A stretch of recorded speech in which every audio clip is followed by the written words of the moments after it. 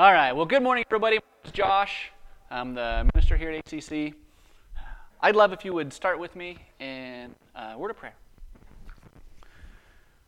Father God, we're so grateful for your word.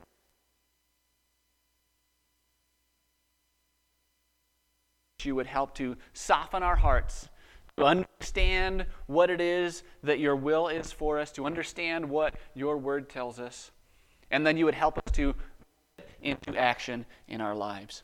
God, I ask that you would be with me. I ask that you would make my words clear and concise so that your word would be in this church.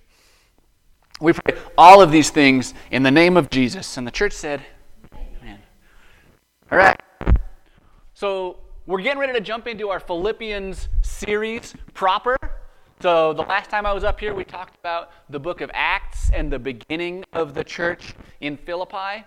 We touched a little bit on the uniqueness of the church in Philippi and how it was the first church in outside of the region of Asia Minor. Talked a little bit about the Jerusalem Council and the humility and decision-making process that they made. We picked up Timothy along the way, if you remember, last week. And today we're going to actually jump into the book of Philippians. And as we kind of change our lens a little bit from what we've been. So when we had our Psalms series, when we had our series on the book of Matthew, and somewhat Exodus, we were looking at the Bible with this big lens, right? The binoculars, the telescope, looking at big chunks of text. And as we all the way in, and I want us to be studying the book of Philippians with the microscope now. And so what we're going to do is we're just going to go verse by verse down through the book of Philippians, and we're just going to break it down. So I've planned this series to be 4 weeks because there's 4 chapters. But I want us to comb through the text. And that means if I don't get all the way through a chapter or a section, we're just going to put the pause button on next week and we'll extend it. Because I want us to really get our good due diligence on the text of Philippians. So if you have your Bibles, we have Bibles in the pews here if you need one. I invite you to join with me in reading God's Word, and we're going to jump into Philippians chapter 1, verse 1. So from Paul and Timothy. We talked about Paul and Timothy last week in the book of Acts. Timothy is the one we all know Timothy. There's books written to him. He was the one that picked up on their way to Philippi. So Paul and Timothy both have this really special relationship with the church in Philippi. So from Paul and Timothy, slave Jesus. Your Bible might say servants there. The proper term, probably the most accurate term for the word there is bondservant, to describe the Greek word there. Bondservant is an accurate description of the word, but the problem is it's not a word that any of us use in everyday life. So our Bible translation have with accurately portraying God's word on one hand, and also using language that people actually know and understand. Nobody knows what a bondservant is. So your Bible will either say slave or servant because those are words that we know and understand. But the word that Paul uses to describe himself is not necessarily of a servant like we think. So a servant has the option to get another job and work for another master. Right? In our modern sense, when we think of a servant is somebody who works for a nobleman or a king, but hired hand, and they're not loyal to their master in the same way that a slave or a bondservant, somebody who is indebted to their master, is. And so this language that Paul's using is this idea that Paul is a slave of Christ. He is fully and 100% committed to Christ at all cost. There is no other option. There is no, I might just get a new job with another Christ somewhere else. He is a slave of Christ. So I think the word slave here is probably a good rendering. And Obviously, modern sensibilities is we live in America. We live in a post-Civil War America, and so there's all of these connotations. Slave. What I want us to do is put all of our own to the side. The original audience wasn't thinking about Abraham Lincoln and the Civil War and the slave trade in America the way, because it hadn't happened yet. What we can do is we can just take our thoughts when we hear that word slave and put it over here in a box and try to understand how the church in Philippi understood it. The church in Philippi would have seen this as an extreme act of humility on Paul's part. I find it fascinating. If you look at the way that Paul opens up his other letters, this is 1 Corinthians, from Paul of Christ Jesus. 2 Corinthians, from Paul, an apostle of Christ Jesus. Galatians 1, from Paul, an apostle, not Colossians 1, from Paul, an apostle of Christ Jesus. Do you see the pattern that happens here when Paul opens up his letter? But here in Philippians, from Paul and Timothy, slaves of Christ Jesus. Why has he changed the word there? Apostle is a title that denotes authority, respect. When Paul writes you a letter and says, I am Paul, an apostle of Christ, what he's really saying is, hey church, I'm an official. What I have to say, I'm holding that position to let you know that what I'm about to say is important and it's authoritative. But in Philippians, he takes the opposite route. He puts himself on this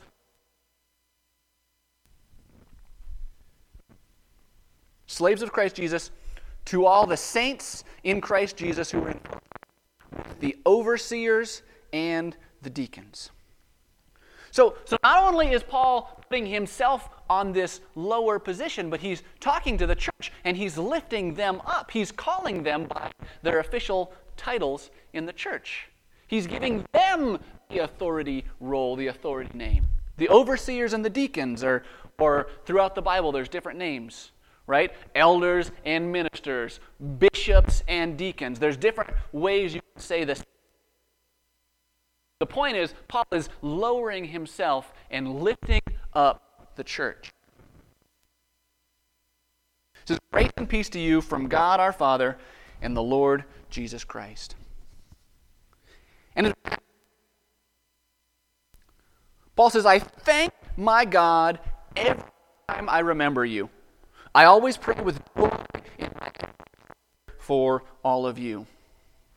All right, I'll give you guys a really handy little Bible reading tool to keep in your tool belt here. This is one of those back pocket things. If you're reading a letter in the New Testament, especially if you're reading a letter written by Paul, Paul does this thing where he gets to this part of his letter, he says, I thank my God for ... And that, if you want to know the shortened,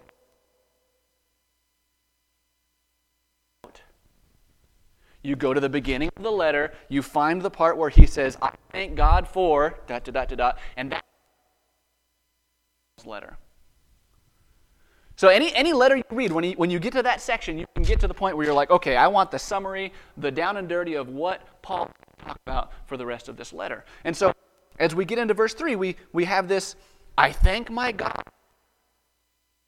My God, every time I remember you, I always pray with joy in every prayer. Notice, Paul uses some version of the word all or every or each like 4 times in those 2 verses. What he's basically telling them is he's signaling to them as a church, I think about you guys 24 hours a day. Every time I pray, every time I have a memory, every time I'm thinking of all of you, you're the people that I think about constantly. Paul is displaying this affection for the church where he's saying, like, you guys are on my mind all the time. He's not just casually thanking God for them. They're the people he's thinking about. So what is it precisely that he's thanking God for the church in Philippi? Verse 5 says, because of your in the gospel from the first day until now. That word there, participation, or fellowship, your partnership, your Bible might say, that's a unity word. That's the same word where we get the word fellowship from and the word communion from. That's a word that denotes unity with both each other and with Him in the gospel of Jesus. So we're getting these themes that we're going to see all throughout the book of Philippians, is these themes of unity in the church, participation together, fellowship with one another. Verse 6 says, for I am sure of the very thing, that the one who began a good work in you will perfect it until the day of Christ Jesus. It's a song we sang. The one who began a good work in you will continue to work and perfect you. And Paul's sure of that. He says, as I'm sure of this very thing, the phrase he uses gives this idea that if everything else faded away, if nothing else existed, if I couldn't else, I would be confident in this one thing. He's signaling, he's displaying to them, this is the thing that I put my stock, my hope in. And that's the fact that the one who began a good work in you, that's God, will continue to perfect and grow and finish you until Jesus comes back. He's describing a big, fancy church word that we sometimes use, sanctification. I don't like using big, fancy church words. It's this idea that when we come to Christ, when we put our faith in Christ, God begins this work in us by giving us the Holy Spirit. And then as we grow in Christ, as we spend time in relationship, fellowship with one another and display that unity, the Holy Spirit works in us like a potter, molding clay, shaping us to be the finished product that God wants us to be, perfecting us and making us more and more and more in the image of Christ.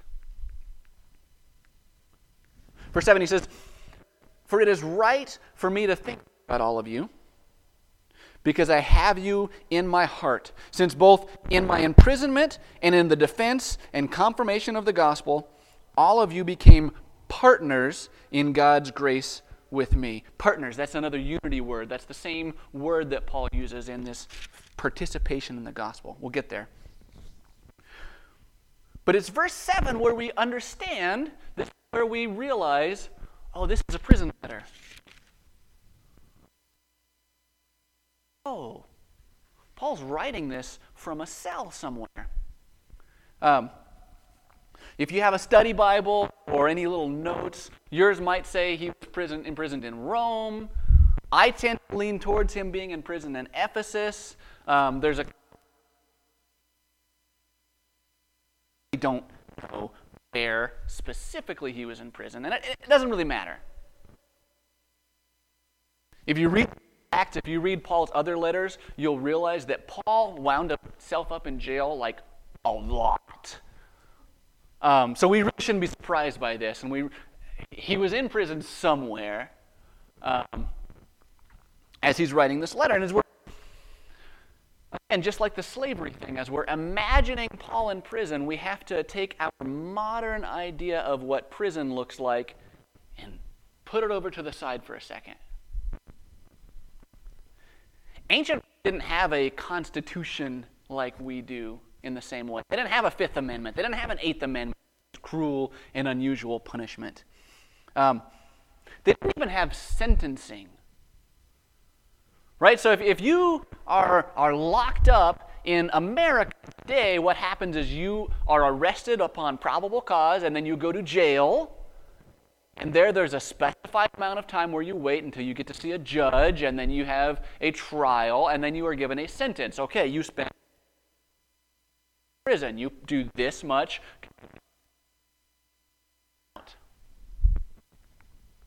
That's not the way things worked in Paul's day.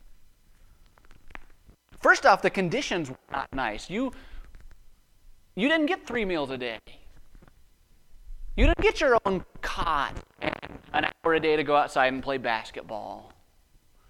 You didn't even have a place to use the bathroom.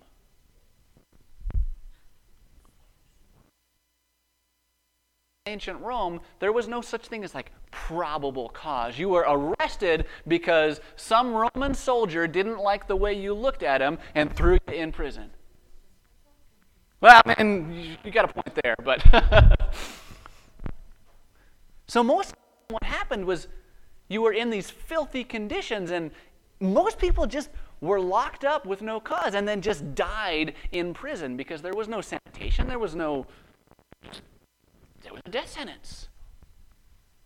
And if you were lucky enough, and I mean lucky enough, to even get the opportunity to get a trial, your trial could end in exactly 3 ways. Number 1, they found you innocent and you were free to go. That was the best case.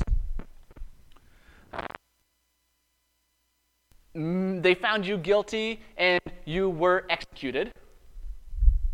Or number 3, they found you guilty, and if you were lucky, you could get exiled, like Paul or like John on the island of Patmos, which was basically a death sentence, but just slower, because they'd put you on an island somewhere, and then you just go there till you die.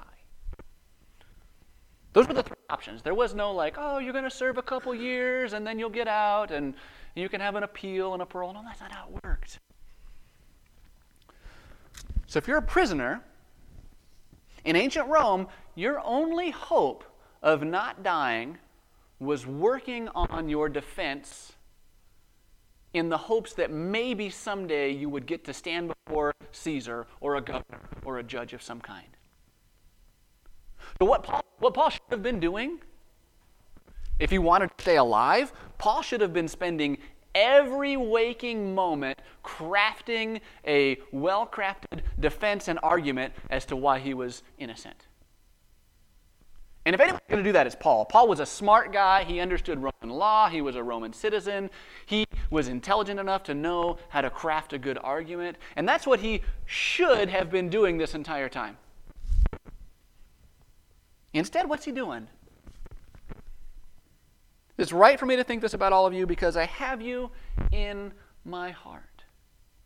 Here Paul is on the verge of death, and all he can think about is, man, I sure hope the church in Philippi is okay. I should write them a letter because I just love them so much. I just want to check on him. What would it be like if that was our mindset? In our pain and our suffering, if we were in the worst possible condition and the only thing we could think about is, man, I sure hope that Ron and Virginia are okay. I should call them. I should check on Jacob and Maria. I should just, because I care so much about them that, like if as a church we did that. I have you in my heart since both in my imprisonment and in the defense and confirmation. Okay, these are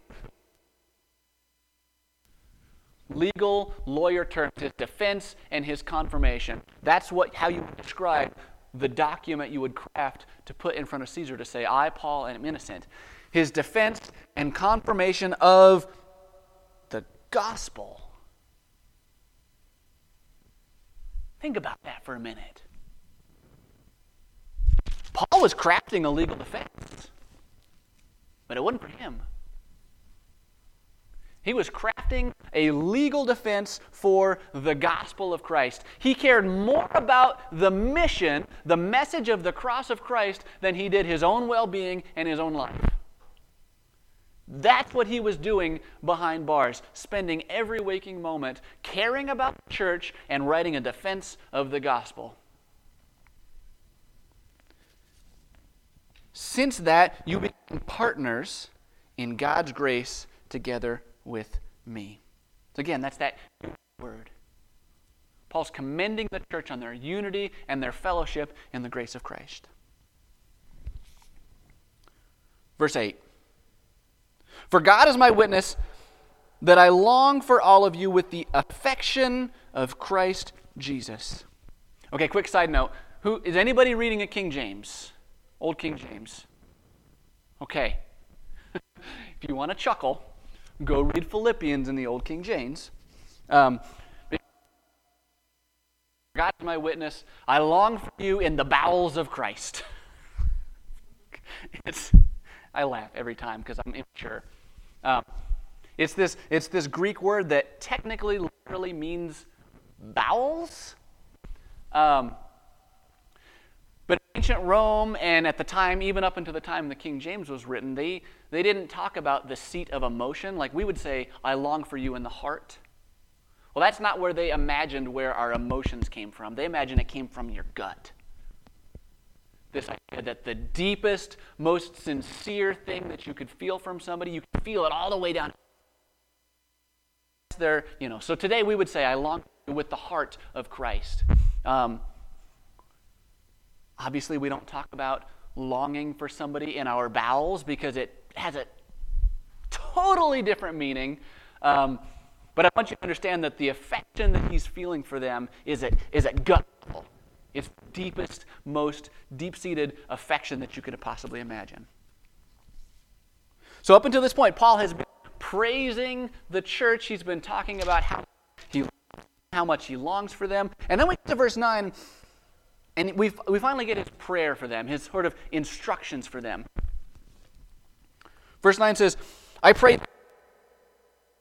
abound even more and more in the knowledge and every kind of insight. To abound, to overflow, full that their love is just pouring over with knowledge. And the word there is mental knowledge. This is wisdom in the sense of understanding what is true, and insight, or your Bible might say discernment. This is moral knowledge. So he wants their love to be overflowing with both knowledge, book smarts, understanding truth, and also moral wisdom, knowing right from wrong, so that, in verse 10, you can decide what is best. Literally, it says so that you can tell the difference, or so you can differentiate the important things. You can decide what is best and thus be sincere and blameless for the day of Christ, filled with the fruit of righteousness that comes through Jesus Christ to the glory and praise of God. Becoming spotless and blameless. That's that sanctification. That's that continuing to grow in knowledge and wisdom and becoming more and more like Christ until he comes back. That's our summary of the entire book of Philippians. Paul wants them to foster humility and unity and discernment in the church. And he views all three of these things as a vehicle for spiritual growth into becoming like the image of Christ, into that sanctification and the continuation of the gospel mission. He priority even more than his own well-being and his own life. And so as we get into verse 12, and we're not going to finish all of most of chapter 1. As we get into verse 12, Paul then takes what he has told them and then he displays it with his actions. Attitude. So verse 12 says, I want you to know, brothers and sisters, that my situation has actually turned out to advance the gospel. Okay. Let's back up about 5 minutes. Remember what we talked about Roman prisons and how awful and terrible they were? Paul's like, this is great. Man, I love sitting in a dark cell in my own filth and on the verge of death. This is awesome. You know why? Because it's actually a good thing because people are coming to Christ because of it. Okay. I wish I could say that I had that type of optimism, but Paul is displaying a level of optimism that is just off the charts here. In spite of all the suffering he's going through, he assures the church, like, no, this is actually a good thing. Place me here for a reason. Verse 13, he says, the whole imperial guard and everyone else knows that I am in prison for the sake of Christ. And most of the brothers and sisters, having confidence in the Lord, dare to speak the word fearlessly. Paul's like, this is great. Prison's awesome. Everyone knows I'm here for Christ. Christ's name is being proclaimed, and everybody's seeing my suffering, and it's emboldening them to speak the gospel even more. He's excited about the fact that God is working through his suffering to create something good, to grow the kingdom. Verse 15 is really interesting. It says, some to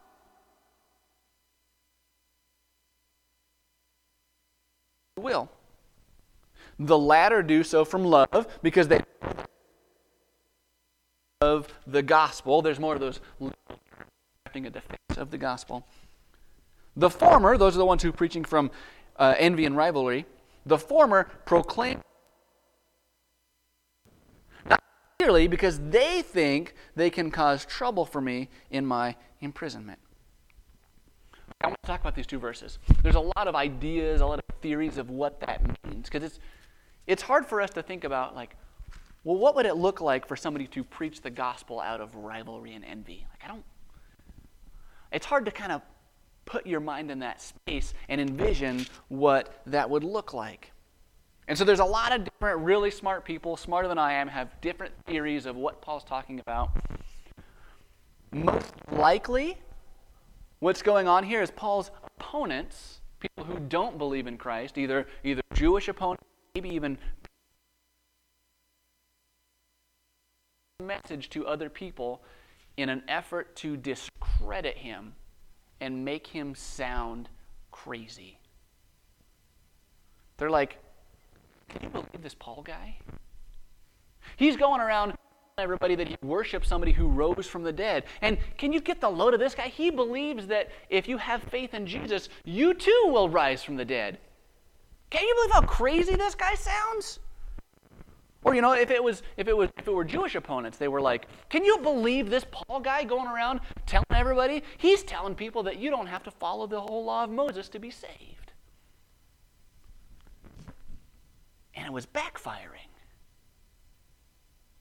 They were trying to make Paul sound bad by saying, can you believe this guy believes that you'll have eternal life in heaven and raised from the dead? And the people were like, really?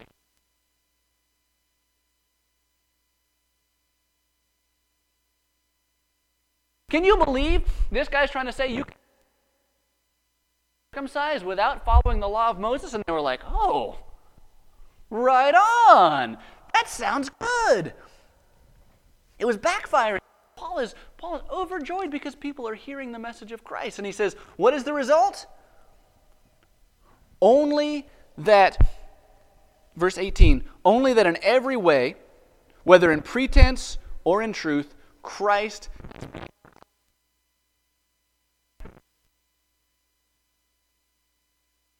to rejoice, for I know that this will turn out for my deliverance through your prayers and the help of the Spirit of Jesus Christ.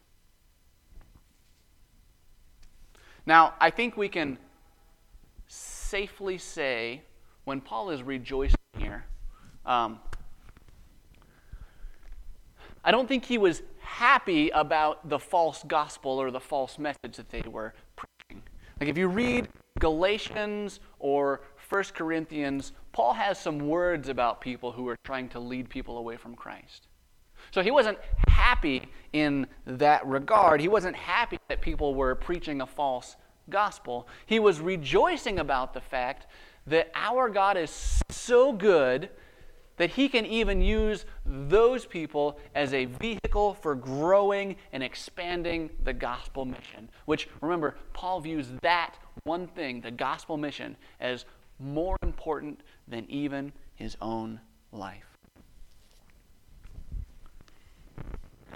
Side note, would somebody let Nancy know we got about a 5 or 10 minute warning here. Verse 20.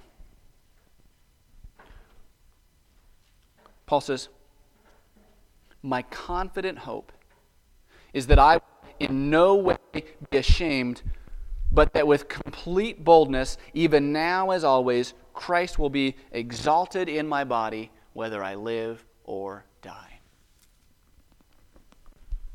So this is the point at which Paul finally says out loud the thing that he has been implying this entire time, this idea that the gospel mission is more important than my own life. His number one mission is the exaltation of Christ, the magnification, making Christ known to the ends of the earth.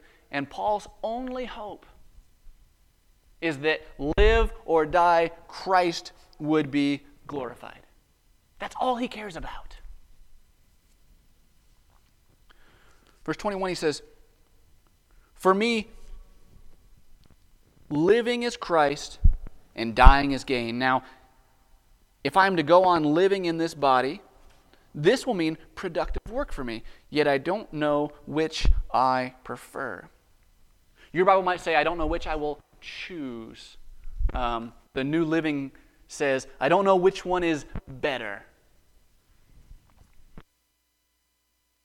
We'll take this verse and they will pluck it out of context, and they will try to tell you that here in Philippians, Paul is advocating for suicide, that Paul is trying to justify his own taking of his own life. And I think it's fairly clear from the context as we actually read through the text of the Bible that that's not what's going on.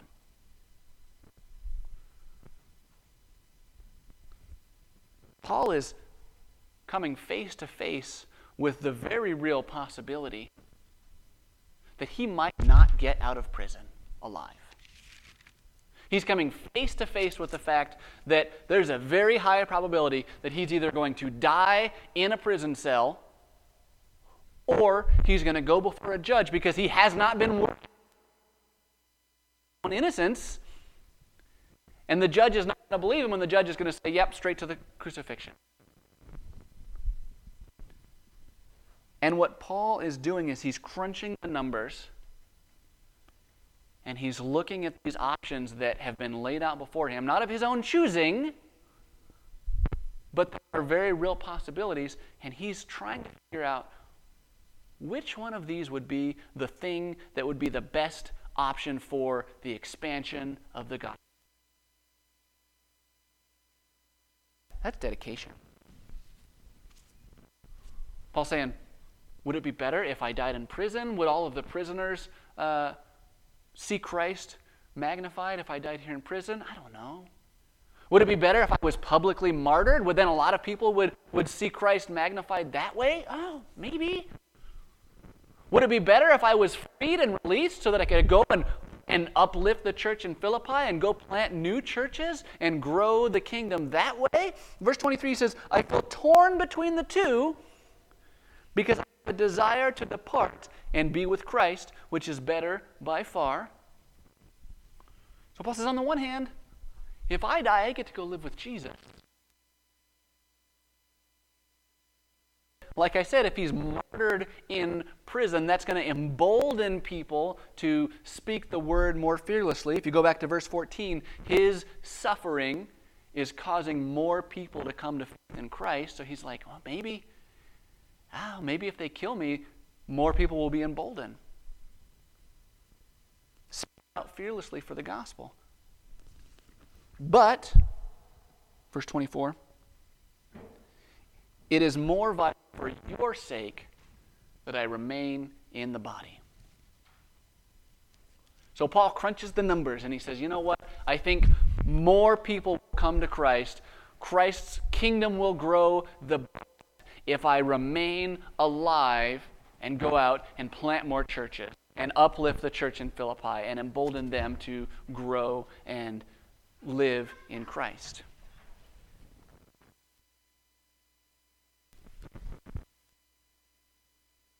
And he says, and since I am sure of this, I know that I will remain and continue with all of you for the sake of your progress and joy in the faith. Paul has confidence Not in himself, not in his own ability to be found in it. He has confidence in the fact that God has set him apart for the gospel, and he has confidence that whatever God does is going to be the thing that grows the kingdom the best. So Paul says, well, I've calculated the numbers, and I think that if I stay alive, that's what's going to grow the kingdom the best. And so Paul's like, if that's the case, he wants his kingdom to grow, and so I am confident, I'm assured of the fact that I'm going to live. That's how much faith in God.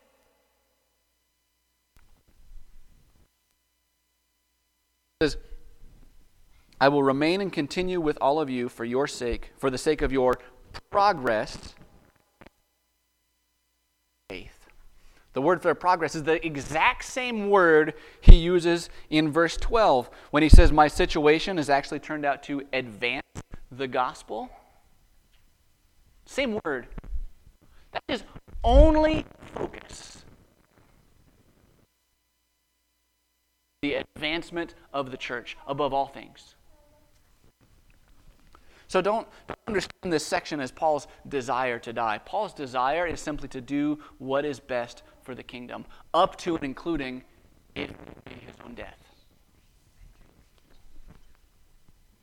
Verse 26, the so that. My favorite parts of the Bible are the so that verses. All of this is so that what you can be proud of may increase because of me in Christ Jesus when I come back to you. And again, this word he uses, increase, is the exact same word he uses in verse 9, that your love may abound even more and more. This is the same Greek word.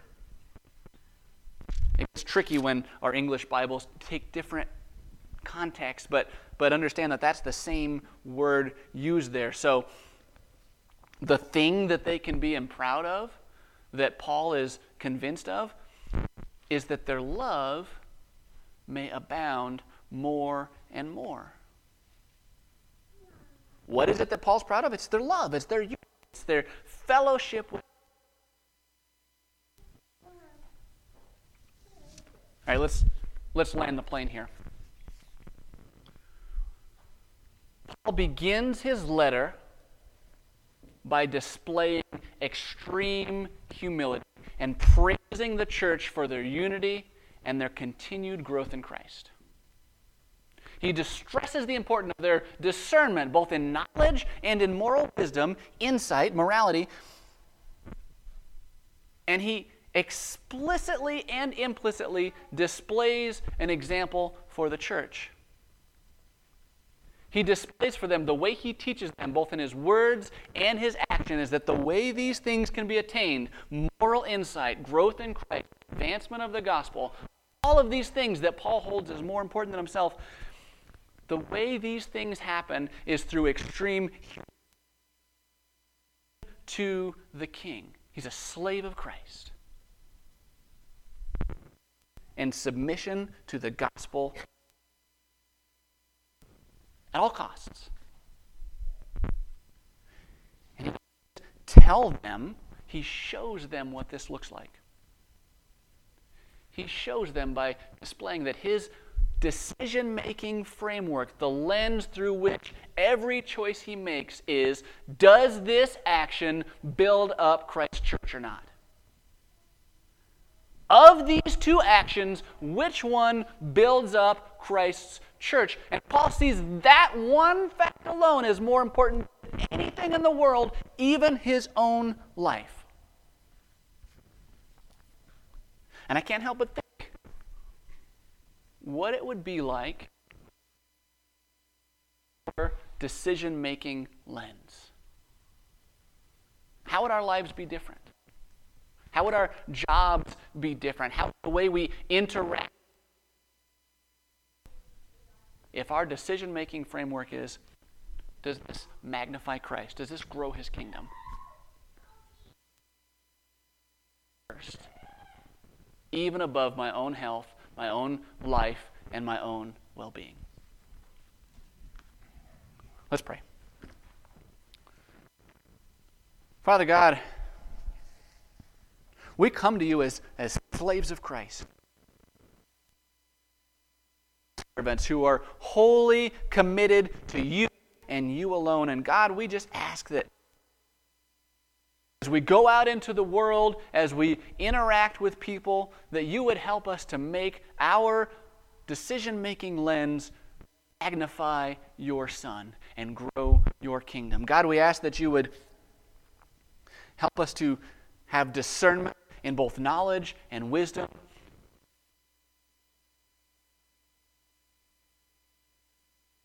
You for the confidence that you give us, the one hope we have. You began a good work in us will continue to grow us and perfect us and finish us into the image of your Son until he comes back. We are so grateful for him and the blood that he shed that allowed all of this to happen. And it's in Christ's precious name we pray. And the church said,